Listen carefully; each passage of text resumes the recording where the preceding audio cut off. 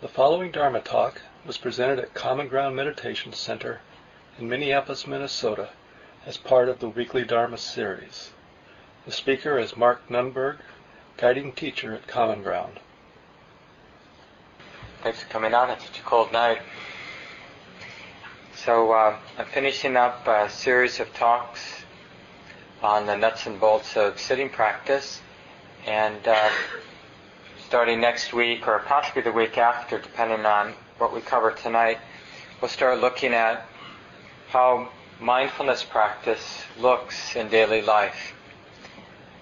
But to start off tonight, I just thought I'd check and see if there's anybody who has any questions about sitting practice, something that's happening that you're not clear how to work with, or just any clarifications of instructions that you'd like.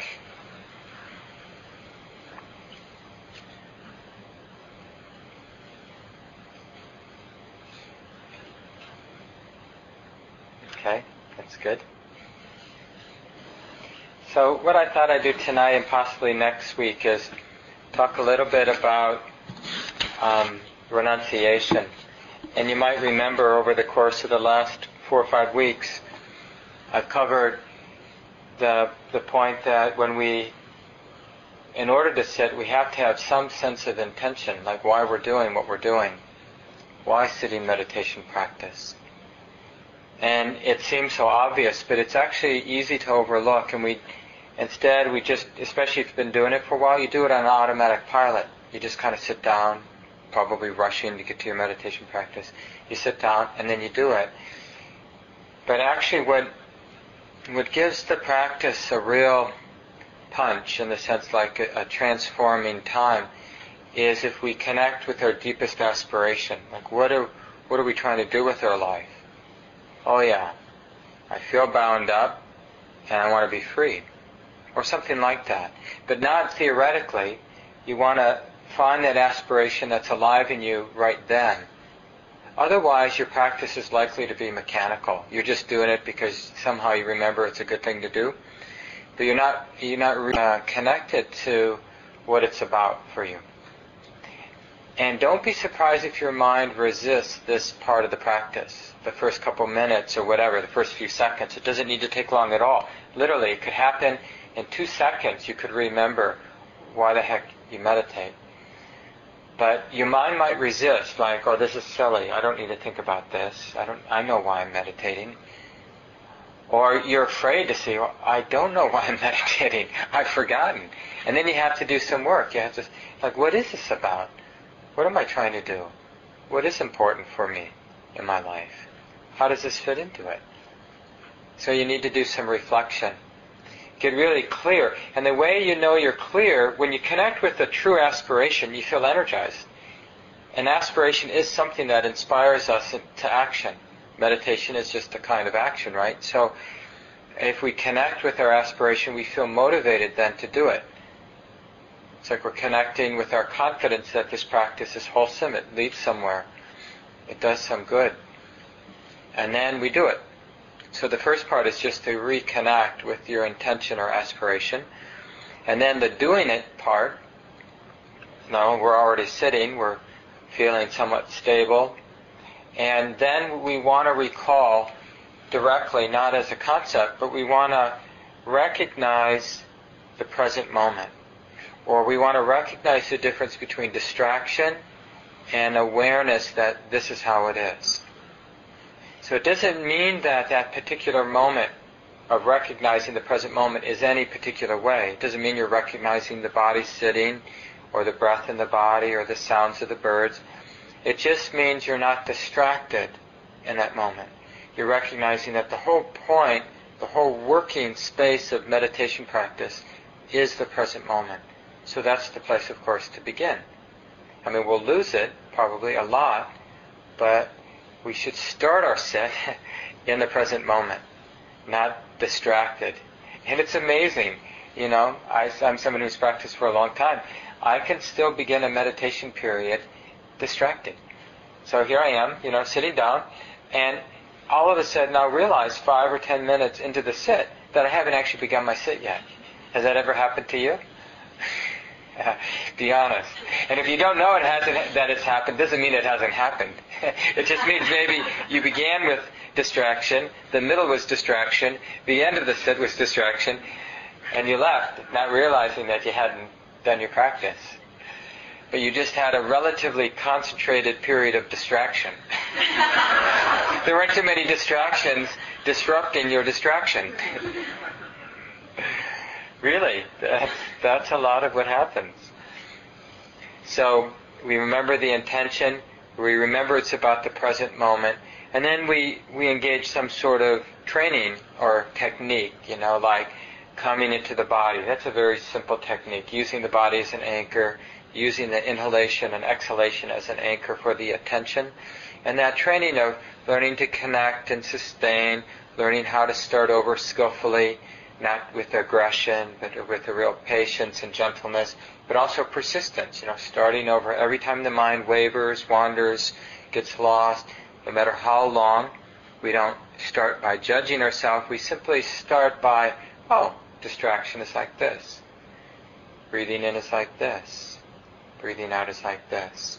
So that's the whole mechanism, that's the technique part of mindfulness practice, is knowing what your anchor is.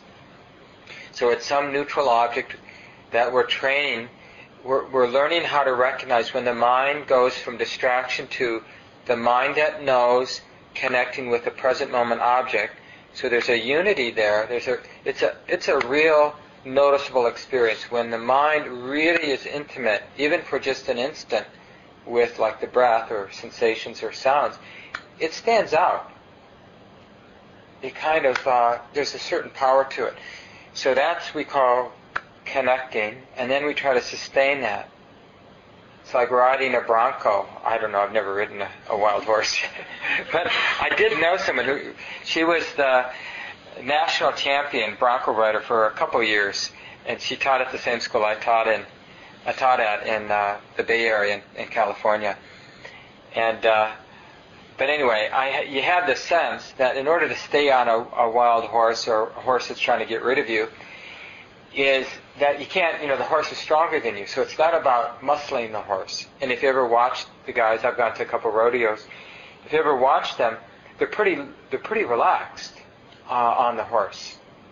And basically just allowing the horse to decide what it wants to do and being willing to go along for the ride, literally.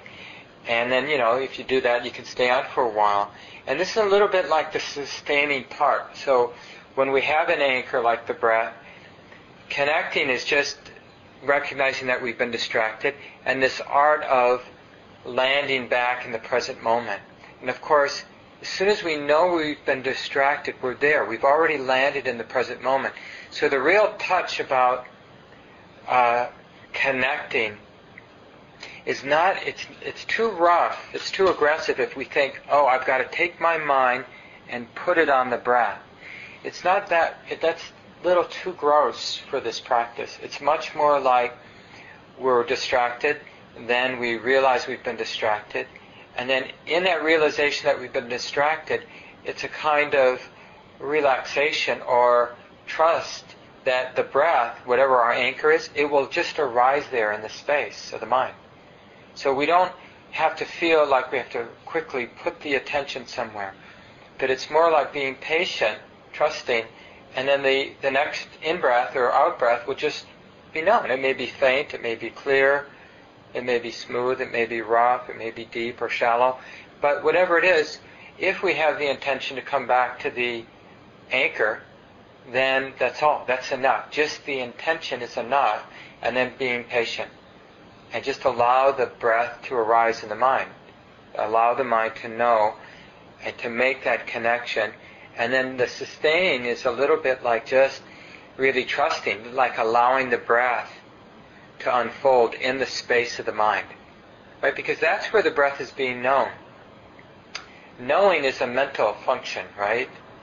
So we may think that we're somehow getting in the body, but the whole idea of the body, the whole experience of the body is a mental thing. We can't know the body except with the mind, right? Everybody get that? So what we're learning to do is recognize the space of the mind that is sensitive to body sensations and sensitive to thoughts and sensitive to everything we call our existence. It all is arising in the space of the mind. And so that's the real art in terms of working with the anchor of connecting and sustaining. A lot of it is just remembering the intention to be with the breath and relaxing or trusting or being patient. And just allowing the breath to do whatever it does.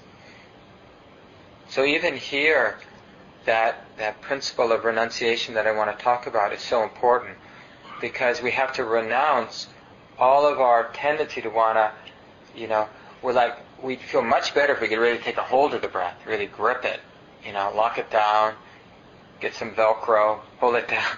Okay, I got it, here it is. But it doesn't work that way. What we get is tension. We get a lot of tension, but we sort of go right through the breath. And then we get frustration, and judgment. And then we feel helpless. And then we get up and leave. That's what happens. It's really a frustrating experience. If we, it's already a frustrating experience, right? For how many of you is watching your breath frustrating? Honestly, at least at times. No, I'm sure, hopefully it's calming sometimes and wonderful sometimes. But it's often frustrating. Of course, the breath isn't frustrating, but the attitude we have about how to watch the breath, how to be mindful of the breath, is a frustrating attitude. It's like too gross. It's sort of missing the point. Because knowing is a natural, automatic function of the mind. We don't have to do anything to know things. Like, you're not making any particular effort to know the sound of my voice right now. Nobody has to strain to hear my voice. The only way you could prevent yourself from hearing my voice is you'd have to concoct some really strong thought or fantasy, and you might be able to not be conscious of my voice for moments. But that would take some work. We'd need a good novel or a good, one of those little portable DVD players with a good movie, And even with that, it may not be so easy. So knowing is effortless. So the real key is the sort of remembering not to get distracted. Remembering that this is the anchor. So that's the real work of the anchor, this part of meditation practice that really is a mental training. If there's no muscular effort required, and not even so much of a willful effort, the effort is more this effort of remembering. Remembering there's a breath coming and going. Remembering there's a present moment in which the breath is being known. The body is being known. It's already being known, is whenever the mind's not distracted. So that tells us a lot too about when we come back from being distracted, there's not like a particular effort that we need, which is what we normally think. Like when we make a mistake, if you playing basketball and you make a mistake and somebody steals the ball from you, then then it makes sense. You got to really work to try to get the ball back. But even in something like basketball, it doesn't really work. The best thing to do when somebody steals the ball is just to do what you always should be doing. Paying attention. Playing defense when you're on defense, playing offense when you're on offense. Because a lot of times what happens to athletes, and when something bad happens, is they overcompensate, and then they get a fall, or they get, make another mistake, instead of just getting back into the groove. And that's the same thing with meditation. Even if we've sort of been wandering about the far reaches of the mind, all of our fantasies or fears or worries or whatever we've been doing, and then we come back after 20 minutes, we don't need to overcompensate. I'm going to really try. Because it's like we kind of scoot right through a moment of mindfulness and right out the other end, right into distraction again, like the distraction of being a bad meditator, the distraction of thinking I'm somebody who has to work really hard now to make up for being distracted for the last 10 minutes. So it's this really light touch, learning to work with the anchor.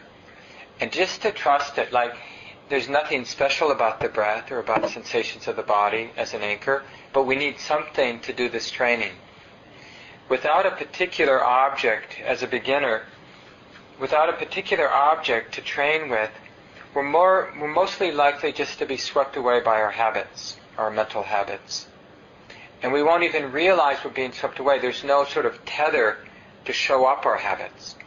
But when we have an anchor and we have that strong intention to practice with the anchor, then when we're distracted, it tends to stand out. Like, didn't I have an intention to be with the breath? And here I am. So it helps us to recognize more quickly, oh, this is just some habit that swept me away, and I'm worrying about something I've worried about many times before.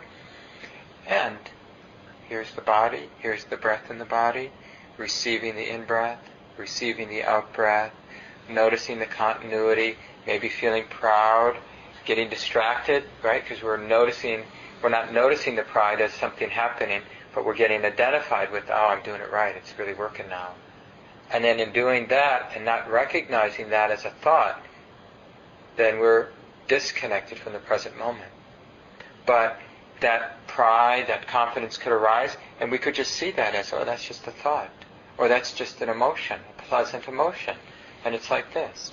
So then there's that nimbleness. So even though we may be working well with an anchor, it's really okay to naturally allow the anchor to become something else. When some other object, some other phenomenon becomes the predominant experience in the moment. We don't have to be fixed to the breath. Now this is the anchor. But as soon as that disappears, we know where to come back to. That's the technique. Is not that only the breath, nothing else, but that when something strong arises, it would create tension not to go to it. So we just allow the attention to go to what's predominant. And we practice not getting lost, not getting identified, but just seeing it as something arising in the present moment, something coming and going in the present moment. And then when it disappears, is no longer arising, then we come back to the next breath. Or to the body sitting. Or some people work with sounds as an anchor. And so last week I talked about, working with anchor, and then I talked about how we have to let the hindrances be the anchor sometime. So the 5 hindrances, this is one of those lists that's really useful to remember. It's like, what hinders the continuity of mindfulness? Being with the breath, being in the present moment. What hinders that? Well, it's just 5 ways the mind tends to get lost and not realize it's lost. So craving, all the different things we can crave. Craving being home, watching TV now. And we can get lost. And if we don't recognize, those are just thoughts in the mind. That's called mindfulness. But not recognizing that that's just thought in the mind, that's distraction. And we're being distracted by one of the hindrances. Aversion, that's the next one. And all of its, the ways that the mind is aversive. Fear is one of the qualities of aversion, forms of aversion. Fear, boredom, irritation, impatience, anger, hatred, resentment. Right? So the many flavors of craving, many flavors of aversion.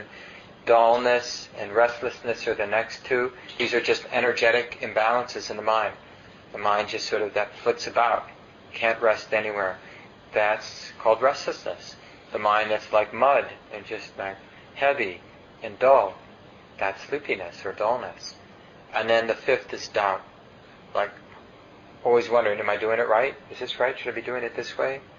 Is this really right?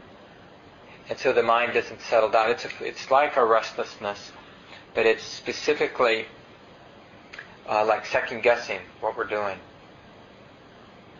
So the key with the 5 hindrances is to practice with them. Not to believe the thought, I can't practice when there's so much aversion in my mind, or craving in my mind, or restlessness, or dullness, sleepiness, or doubt. So a hindrance is only a hindrance when we don't realize, oh, it's just doubt. And it's like this. That's called being mindful, but not aware that it's doubt, and then being swept away. That's called suffering, because it's stressful to be caught up in doubt or craving or aversion, reacting to restlessness or dullness. It hurts. So basically the main chunk of our meditation practice, once we've settled down, we remember why we're here, we remember to practice in the present moment, the real sort of working ground of meditation practice in the present moment is to work with the anchor, like the sensations of the breath at the nostrils or the sensations of the breath down in the belly, and to be sensitive to the hindrances, like to really, almost like a game. I mean, we want to be like really vigilant. Like, can I catch every flavor of aversion before I get swept away by it? Can I catch all the different flavors of craving, wanting things to be other than they are? Like, especially with their body, like wanting that pain to go away in the back, wanting the sit to be over. All the different, wanting things to be other than they are. Can I catch that? Can I catch right when the mind starts to get dull, or right when the mind starts to get restless? Can I catch doubt before it sweeps the mind away? So this is like, but the way we do that isn't necessarily looking for craving or aversion, but we practice being really sensitive to the in-breath and really sensitive, intimate with the out-breath or with body sensations. And if we're really intimate, really sensitive with the anchor, then when doubt arises or craving arises or restlessness arises, the mind is already really sensitive. We've got a very sensitive instrument, and it will more likely notice when something arises in the present moment in the mind. So that's how we practice not getting lost with the hindrances. It's just being intimate in the moment. And we use the anchor as a training ground for intimacy. And then we're just much more likely to catch whatever else is arising in the present moment. Sometimes people think, if someone's meditating, you could sneak up on them, and steal their watch that they took off or something. But actually it's just the opposite. If someone's practicing mindfulness meditation, there are different types of meditation. So some meditations you're actually going into a more trance-like state, but not this form of meditation. So even though we might be really intimate with the breath, there's no attachment to the breath. The mind's not lost in the experience of the breath. It's very nimble. So we'll notice things. There's one example. A friend of Joseph Goldstein was meditating in Vermont, I think, at a cabin, and he was sitting there following his breath or something like that. And he kept, kind of hearing some sounds and noticing it was getting really warm. And he wanted to be a good meditator. He said, forget that, come back to the breath. Stay with the breath. You're supposed to be with the breath. Well, his chimney, you know how it is if you get, I forget what the stuff's called that gets caught in your chimney if you have a smoky fire. Creosol? What is it called? Creosol? So anyway, so there evidently had caught fire, and if you've ever been in a situation like that, it can be really dangerous. And the roof had caught on fire. So he was sitting there, saying, basically some part of his mind that wasn't quite conscious saying, don't pay attention to the cabin burning down. We've got a meditation to do here. And the idea, because the whole point of sitting practice is to make us skillful in the world. So we want to learn how to be sensitive, allow our minds to be nimble in that way, to just know what's predominant, know what needs attention in the moment, not to escape. Some meditation practices are more about escape, and there's a value, there can be a value to those practices, but those practices aren't an end in themselves. And the way this particular tradition, the way we normally teach, it's not the only way, is we teach wisdom and concentration together. So generally we don't teach meditation just as a concentration practice, where you might go into an absorbed or state, or trance-like state, where you basically have, you're so concentrated on something that you're not aware of what's going on around you. And you've trained your mind to pay attention to this object to the exclusion of everything else, like a visual image or a mantra. Or you can use the breath this way too, as a concentration object. But that's not how I'm teaching. And there are advantages to learning that deep concentration, so I'm not saying it's wrong. I'm just saying that's not what we're doing right now. What we're doing now is we're using the breath as a mindfulness object, to be in the present moment. And so when other objects arise in that present moment, the attention is nimble. It just sees and knows that. And then because we've trained with the breath as an anchor, then when that's no longer drawing the attention, predominant, then because of the training we've been doing, the attention naturally comes back to the anchor. It becomes like this good friend of ours, just always coming back. And we feel comfortable there. The mind likes to pay attention to the breath if we train with it enough, or likes to come into the experience of the body if that's what you're using as your anchor. So that's the main work. And then the more we do that work of being with the anchor, catching the hindrances, seeing them as just things happening in the present moment. Oh, it's just stillness. And it's like this. So not getting swept away, coming back to the anchor. Oh, it's just craving. It's like this. And then coming back. Then in that work, we begin to understand with wisdom, it's really an insight. We begin to understand what it's all about. Like what the path is really about. Because, we might say, well, the path is about paying attention to the breath and catching the hindrances. But that's not really what the path is about. The path is really about letting go. We're letting go of all of our attachments to all things.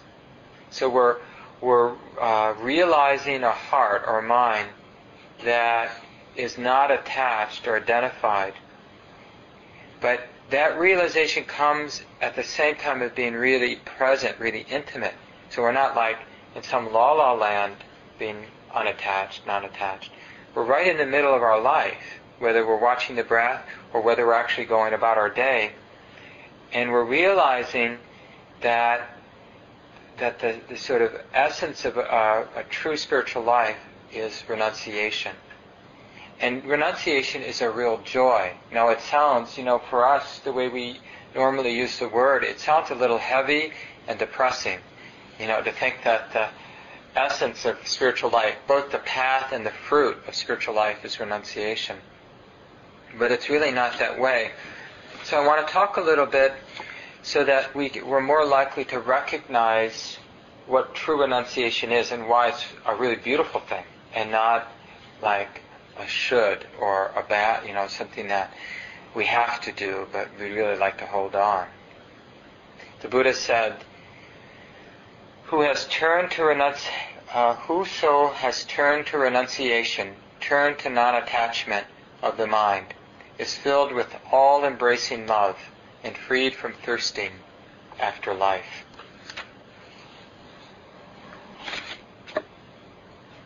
And one of the great recent teachers, Ajahn Chah, Buddhist monk from Thailand who died in the early 90s, said, we practice to give up, not to attain.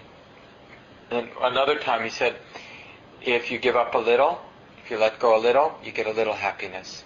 If you let go a lot, you get a lot of happiness. And if you let go completely, your problems are over.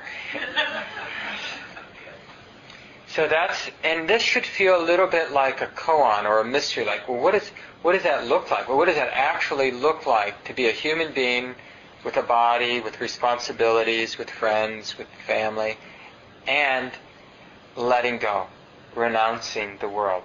What does that look like?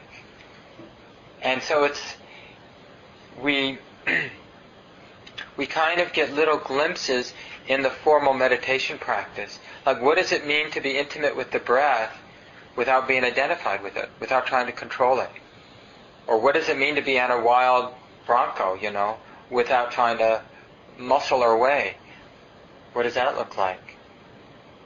Or what does it mean to be in traffic without wanting it to be other than it is? Or falling in love without trying to control it or make it, fit our idea. I mean, we can learn this lesson, we should be learning this lesson everywhere in our lives. Raising kids without getting caught by our expectations for them.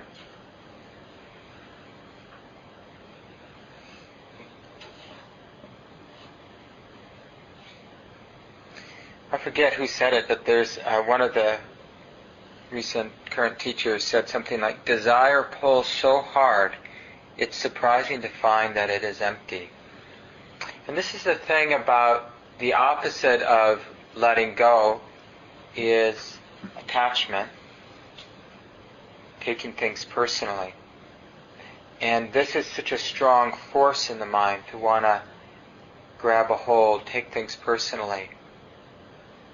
And so we have to investigate this. And see, we'll see this with the hindrances especially, because they tend to be more seductive, more likely to be the cause for attachment.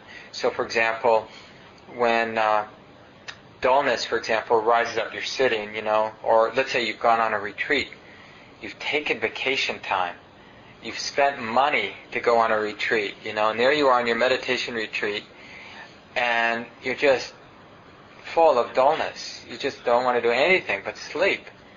And so as that sleepiness comes into the mind, of course, we take it personally. And because we work so hard to get this time off and to earn the money to pay for the retreat and on like that, and we want so much to sort of make this a good retreat, that we feel insulted by the sleepiness. We feel like it's some kind of personal violation that now the mind is sleepy. So we get attached, we get identified with the sleepiness, and then we react to it. In millions of different ways. Each of us would react probably in different ways. Sometimes we give into it, sometimes we struggle against it, sometimes we just judge ourselves, blame ourselves, sometimes we blame other people, like our roommate who snored last night. So we can spin endlessly. But what we don't tend to do is just practice with the dullness or the sleepiness. Like just understand, well, sleepiness is like this. It's just as good of an object to practice mindfulness with as the breath is. And see, the key is to remember the essence of practice, which is we can let go, the mind can let go of its tendency to identify with the sleepiness, to take it personally. Because in order to be mindful of it, we have to let go of that taking it personally. The taking it personally deludes the mind, so clarity then is gone. As soon as we take something personally, our perception is distorted by that. And we're not really present. We're sort of lost in the story that this is, my mind is dull and it shouldn't be or whatever. And we're not aware that that's happening. We've taken the bait and we're gone. Until the mind spins long enough that it's enough suffering that we wonder why our heart's so bound up. Why is the mind so stressed out? And we go, oh, thinking. Thinking is like this, right? We're back. So we learn a lot about renunciation just with the breath and with the different distractions that come up when we're paying attention to the breath. Because we have to let go of all the things our mind is inclined to do. To worry, to plan, all the different expressions of greed and aversion, or craving and aversion. Those countless different ways that the mind can get caught up in craving and aversion. And we'll see hundreds in one sit, probably 1,000 if we're careful, paying attention carefully. We'll see thousands of times the impulse to get caught up in craving or aversion. And so that means for 1,000 times we can practice renunciation. Like seeing that there's a choice of getting identified or just seeing it as something happening. Just seeing it as a present moment phenomenon. Craving's like this. Craving in the mind is like this. Images are like this. The image is like this. The feeling in the heart of the craving is like this. It's just like this. It's just this. It's just this. Staying, that's the continuity, the sustaining, right? We're staying right with the force of craving until it's no longer engaging. It falls away. That's the amazing thing. So renunciation, understanding it leads to the deepest insights, like the one I just described. Don't underestimate how powerful that is. When you see the mind craving for something, like, sometimes when I'm sitting, especially when I'm teaching, and there's a guided sit, and then after a while I stop talking and there's just silence. And sometimes in my mind will arise the image that it won't be long before all these people go home and my day will be done and I can do whatever I want. And I'll imagine something I'll do. I'll read the news, I'll make something to eat, or talk to my wife, and so that will come up in the mind, and what that really is, what I'll really see is some kind of discontent in the moment, right? And so if I'm practicing well in that moment, see, that itself is not a problem. It's nothing to be ashamed about to have that image in your mind, because I didn't make that happen. That happens because of how this mind has been conditioned. So we shouldn't take that personally. It's not like I thought, okay, I'm done saying all the instructions, so now I think I'll think about... No, I don't do that. Nobody does that. Those thoughts just come because it's just how the mind's conditioned. So it comes. Being a good practitioner means that when it comes, when a thought like that comes, that we watch it. We feel the force of craving, that feeling in the heart, that kind of like leaning forward into the future, like, oh, won't it be nice when? So we imagine the future, and then somehow energetically we can lean forward into the future. So we notice that craving, and we notice it, and we notice it, and we notice it, and then we notice it disappears without having to gratify that desire. Now that's a powerful insight. When we see any desire, even something as ordinary as the one I've described, wanting to, let's say, have something sweet after you guys all go home, then if I see that desire, and then see it disappear, literally gone, not in the mind anymore, not in the heart anywhere, then what that does is it undermines all desire. Because in a way, the truth of desire has been shown up a little bit, that it's there, it goes without needing to be gratified. Because the delusion of desire, of craving, is that when it comes up it's like, I won't be happy until that happens. Right? That's the kind of idea. When we're identified or attached to our craving, there's this thought, that part of the thought is, and I won't be happy until I get this. Right? So what we do energetically is we squeeze the heart, we cause ourselves suffering, and we say, and we don't actually notice that we're doing this, but we basically are saying to ourselves, I'm not going to let go of the squeeze of my heart until you give me that thing I want. Right? We create the suffering. We create the stress. It's a kind of a game, a conscious game that we play with ourselves. But if we watch it carefully, patiently, we see that squeeze goes away without having to get. And then the next time a desire comes up, there's a little bit more wisdom. Maybe this desire is like that other one. It's the same with fear, it's the same with aversion. We can kind of call the bluff of all of these forces of attachment. That's what renunciation does. If we renounce the tendency, the momentum of craving, the momentum of aversion, and just stay with it with mindfulness, then we see that it's all bark and no bite. Now some things take a long time before we see that it's okay. Like, for example, if you're somebody who was raised to think that you can't really be happy until you have the perfect partner, and there you are, however old you might be, and you don't have the perfect partner, then your heart can really crave. Basically your heart will say, I don't care if you're happy, you're not really happy until you get a partner, because that's what you've been programmed to believe. And so our heart hurts because we think we're attached to this idea, this ideal, that in order to be really happy, I need a partner, a good partner, who loves me and who's just the way I want him or her to be. Then it seems like that thought, that ache lasts forever. That's part of the delusion. Actually, it comes and goes. And if we work with it when we're practicing, like when we're sitting and it comes up, then we'll see it's there, it's gone. And that's so insightful to see something that we assume in a superficial way, we just assume it's always there in the heart. That needing, that wanting, that discontent because we don't have. But it's not there all the time. Same with sadness.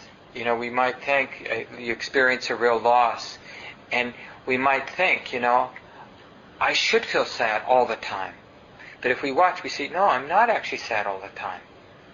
I'm sad, and then it's gone.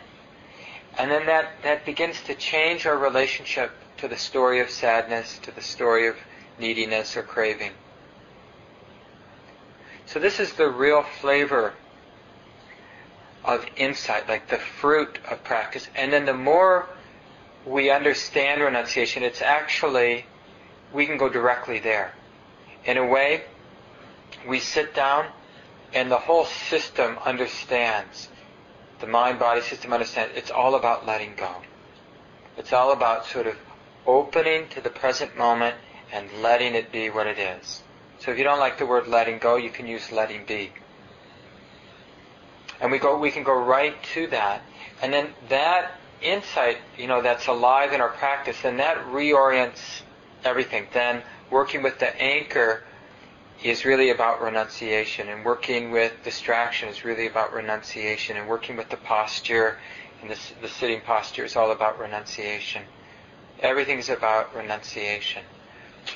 And renunciation is in the end this realization that our happiness, we're no longer believing that our happiness is going to come from particular conditions of our life. Instead, we see that happiness, real joy, real love, comes from letting go. That's where it comes from. What we actually want, what the heart wants, the release that the heart really wants, comes from letting go, not forgetting. And this is a hard lesson. And it definitely takes at least a lifetime, and probably a billion lifetimes. If you read the story of in the Buddhist tradition, and the legend or the sort of mythology of the Buddha, this historic guy who lived 2,600 years ago, they talk about his aspiration to be a Buddha happening eons and eons and eons before he took birth as that historic being 2,600 years ago. Like a number beyond our imagination, that he cultivated the practice that long. Of course, he also developed the talent to be able to teach. To be free, we don't need to be as articulate as the Buddha. But the Buddha didn't want to just be free, but he wanted to be free and be able to articulate it so other people could get it. And that was his aspiration. And so you can have that aspiration. That would be nice. But that's called the Bodhisattva aspiration. And in Buddhism, there's a lot of arguments between the different lineages.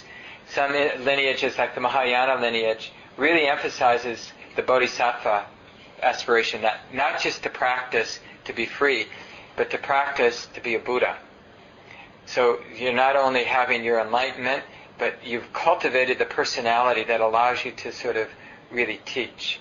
And you're like super charismatic. And so people really listen to what you have to say and do what you tell them to do. And then that makes you a good teacher. Or we could just have the aspiration to be free, and we'll just see if we end up, a Buddha or not. It's mostly, just spiritual politics from my point of view. But where it is important is to understand that we want an aspiration that actually inspires us to practice. And for some people, aspiring to be somebody who takes care of all beings is really inspiring. And if that's inspiring for you and will actually get you to sit, then work with that aspiration. And if what works for you is you just reflecting on your own kind of heaviness and your own wish to be free, or just to be a good partner or a good mom or a good dad or a good citizen, then just work with that aspiration. So to take it just on not what's the right or wrong one, but what actually will inspire you to do what you need to do. So I'll leave it here so that we have some time to check in with each other. Maybe you have some examples in your own life about renunciation. and especially about the joy or the beauty that you felt with that letting go or letting something be, putting something down. Or any questions that you have about the talk tonight, anything that comes to mind. Please say your name again. Margaret. And you said something, I think you said something about posture and renunciation, and I missed that. I don't understand. Well, I think what I said was that then we see that the practice really becomes about renunciation, whether we're working with our posture, whether we're working with an anchor or with distraction. So what would that look like? Working with the posture as renunciation. Well, for example, we might have an ideal in our mind about what our posture should be. Like yesterday when I sat, I was able to sit like this, but today I'm like this. But maybe we have to let go of that ideal or that idea of what we should be, how we should, like the guy sitting next to me, he's so still. I should be still. So we have to, all these shoulds, all the sort of ground for attachment, we can, with awareness, with mindfulness, we see there's actually a choice. Either to get attached and be swept away, or just to feel the impulse to get identified without actually getting identified. So if we see the force of attachment, that's not being attached. Attachment implies that we're deluded by that force of attachment. We actually get swept away. So we're not aware that we're attached. So that's the definition of attachment, when we're not aware that we're attached. I'm not attached. It's like people say, I'm not angry.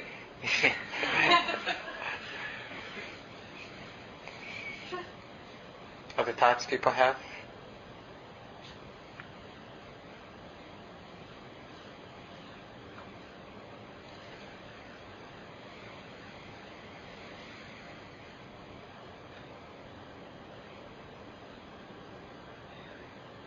Tom. Yeah, the evening was going fairly well with me, and then right, and as you were coming to the end, I was understanding that it's pretty complex, difficult thing, but it's workable, and then you were talking about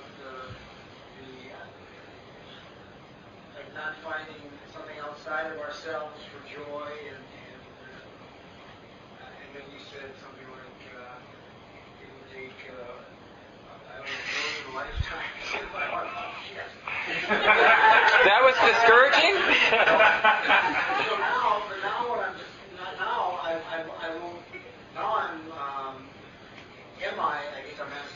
Am I attaching to that by not wanting to let it go? I think I was, because now that's something that I have to let go. And not you say, I have to let go of that. Just find the joy that I can find right now. Be happy and grateful for that. Yeah, it's nice to have that vast view because it takes the pressure off, actually. And remember when I was talking about the anchor, how we can very easily overdo it, like wanting to get back to the breath and therefore missing it, being a little too aggressive. And it's the same with this too. It's like thinking that we need to renounce, we need to let go. It can be another attachment, like you suggested. And so one of the advantages of having that vast view, like it's going to take a long time, that's just an idea, that's just a thought. It's not a truth. It's not an absolute at all. But what it might do as a skillful means, it might help us relax and just do what comes next instead of feeling like once and for all, I'm going to do it. And the thing about renunciation is the more we understand that that's what the practice is about, it starts to have this sort of magical effect. Can't think of a better word right now than magical, which is we see that we're still an ignorant human being in the sense that we get caught in our attachments all the time.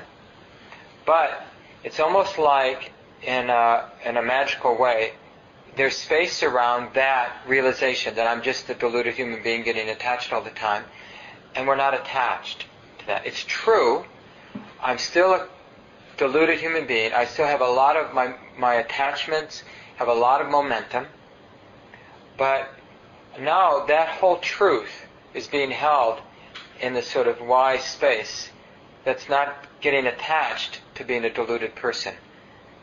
I don't know if that makes sense, but it's like learning how to skillfully be imperfect.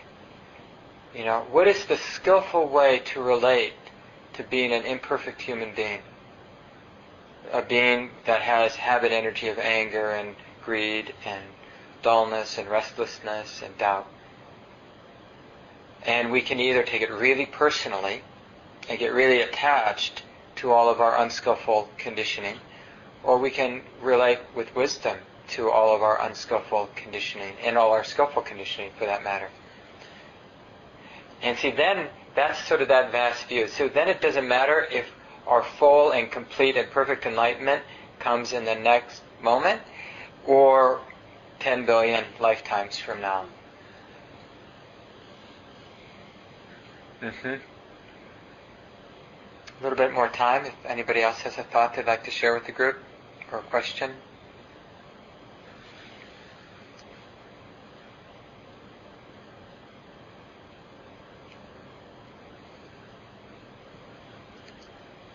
Maria. How is it known that it took Buddha all these lifetimes to achieve that? Once he became enlightened, did he then realize and say it, or how? Where does it take? Yeah. Well, and so just remember, it's a spiritual story, and to really use it as that as opposed to literal truth. But maybe it's literally true. I don't know. But the Buddha talked about it, and when he described one of his under the Bodhi tree that night was actually seeing his mind actually perceived his lifetimes. And he described it as, I think I've said this before on Wednesday night, he described it as the length of time, the number of lifetimes he led was if you had a mountain 7 miles wide at its base, 7 miles high, so like a Mount Everest or something like that, maybe even taller. I think 7 miles would be even taller than that. And then if once every 100 years you dragged a silk scarf along the top, as long as that takes to erode that big mountain of solid rock, that's like one whatever eon or something like that. And then I think there were 100,000 of those and 4 immensities, and I don't even know what an immensity is. So they made up some number that made it sound really long. Well, I find this reassuring because Yeah. everyone thinks that did everything in one lifetime. Yeah, So no. if I get a little glimmering now, I'm on the right path. It's okay. And the Buddhist, it takes longer for a Buddha because, first of all, he does it without another teacher. So when the Buddha understands how to use the mind to know the mind, like that turning back in on itself, he doesn't have instructions. We still have instructions. And so we actually, technically speaking, we can't be Buddhas this lifetime because the Buddhist teachings are still available.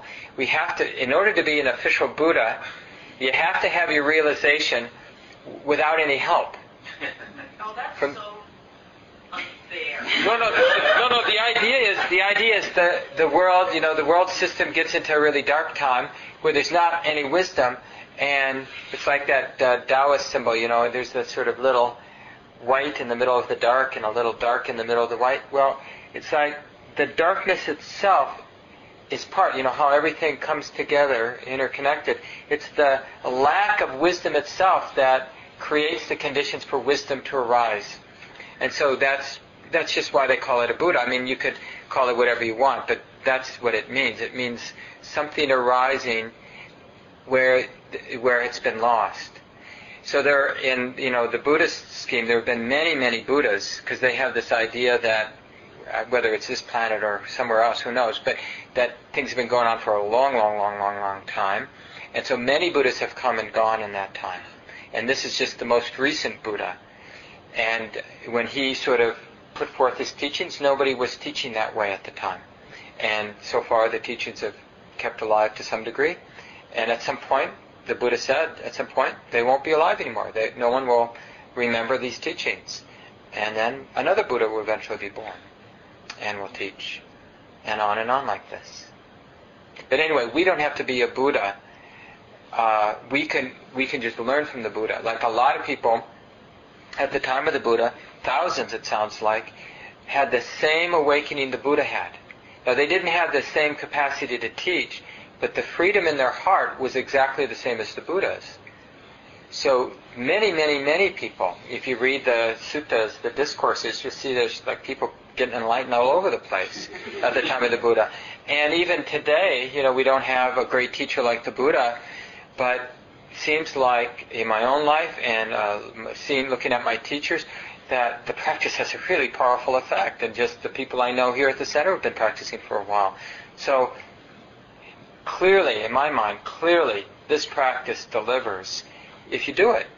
And there's probably, any number of people in this room right now that could testify to the benefit of doing this practice over time. So, even though in terms of ultimate enlightenment, like really being free from greed, anger, and delusion, no more to sort of be weighed down by the force of greed, anger, and delusion, that may be far off, but the benefits of the practice people shouldn't think are far off. And the Buddha says that. He says this practice is good in the beginning, good in the middle, and good in the end. How many things can you say that? Yeah. Well, let's leave it here. Just take a few seconds and let go of the words.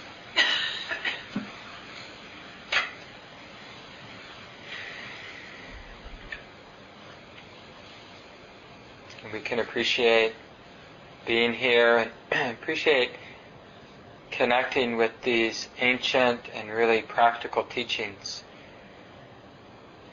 that have been passed down simply because men and women have undertaken the practice, learned some things, passed it on, generation by generation.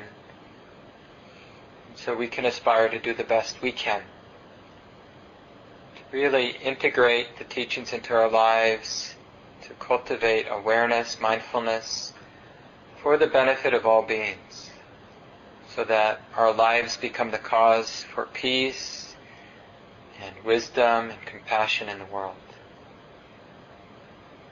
May all beings be free from suffering and free from the roots of suffering. Thanks for coming, everyone. Thank you for listening. To learn how you can support the teachers and Dharma Seed, please visit dharmaseed.org/donate.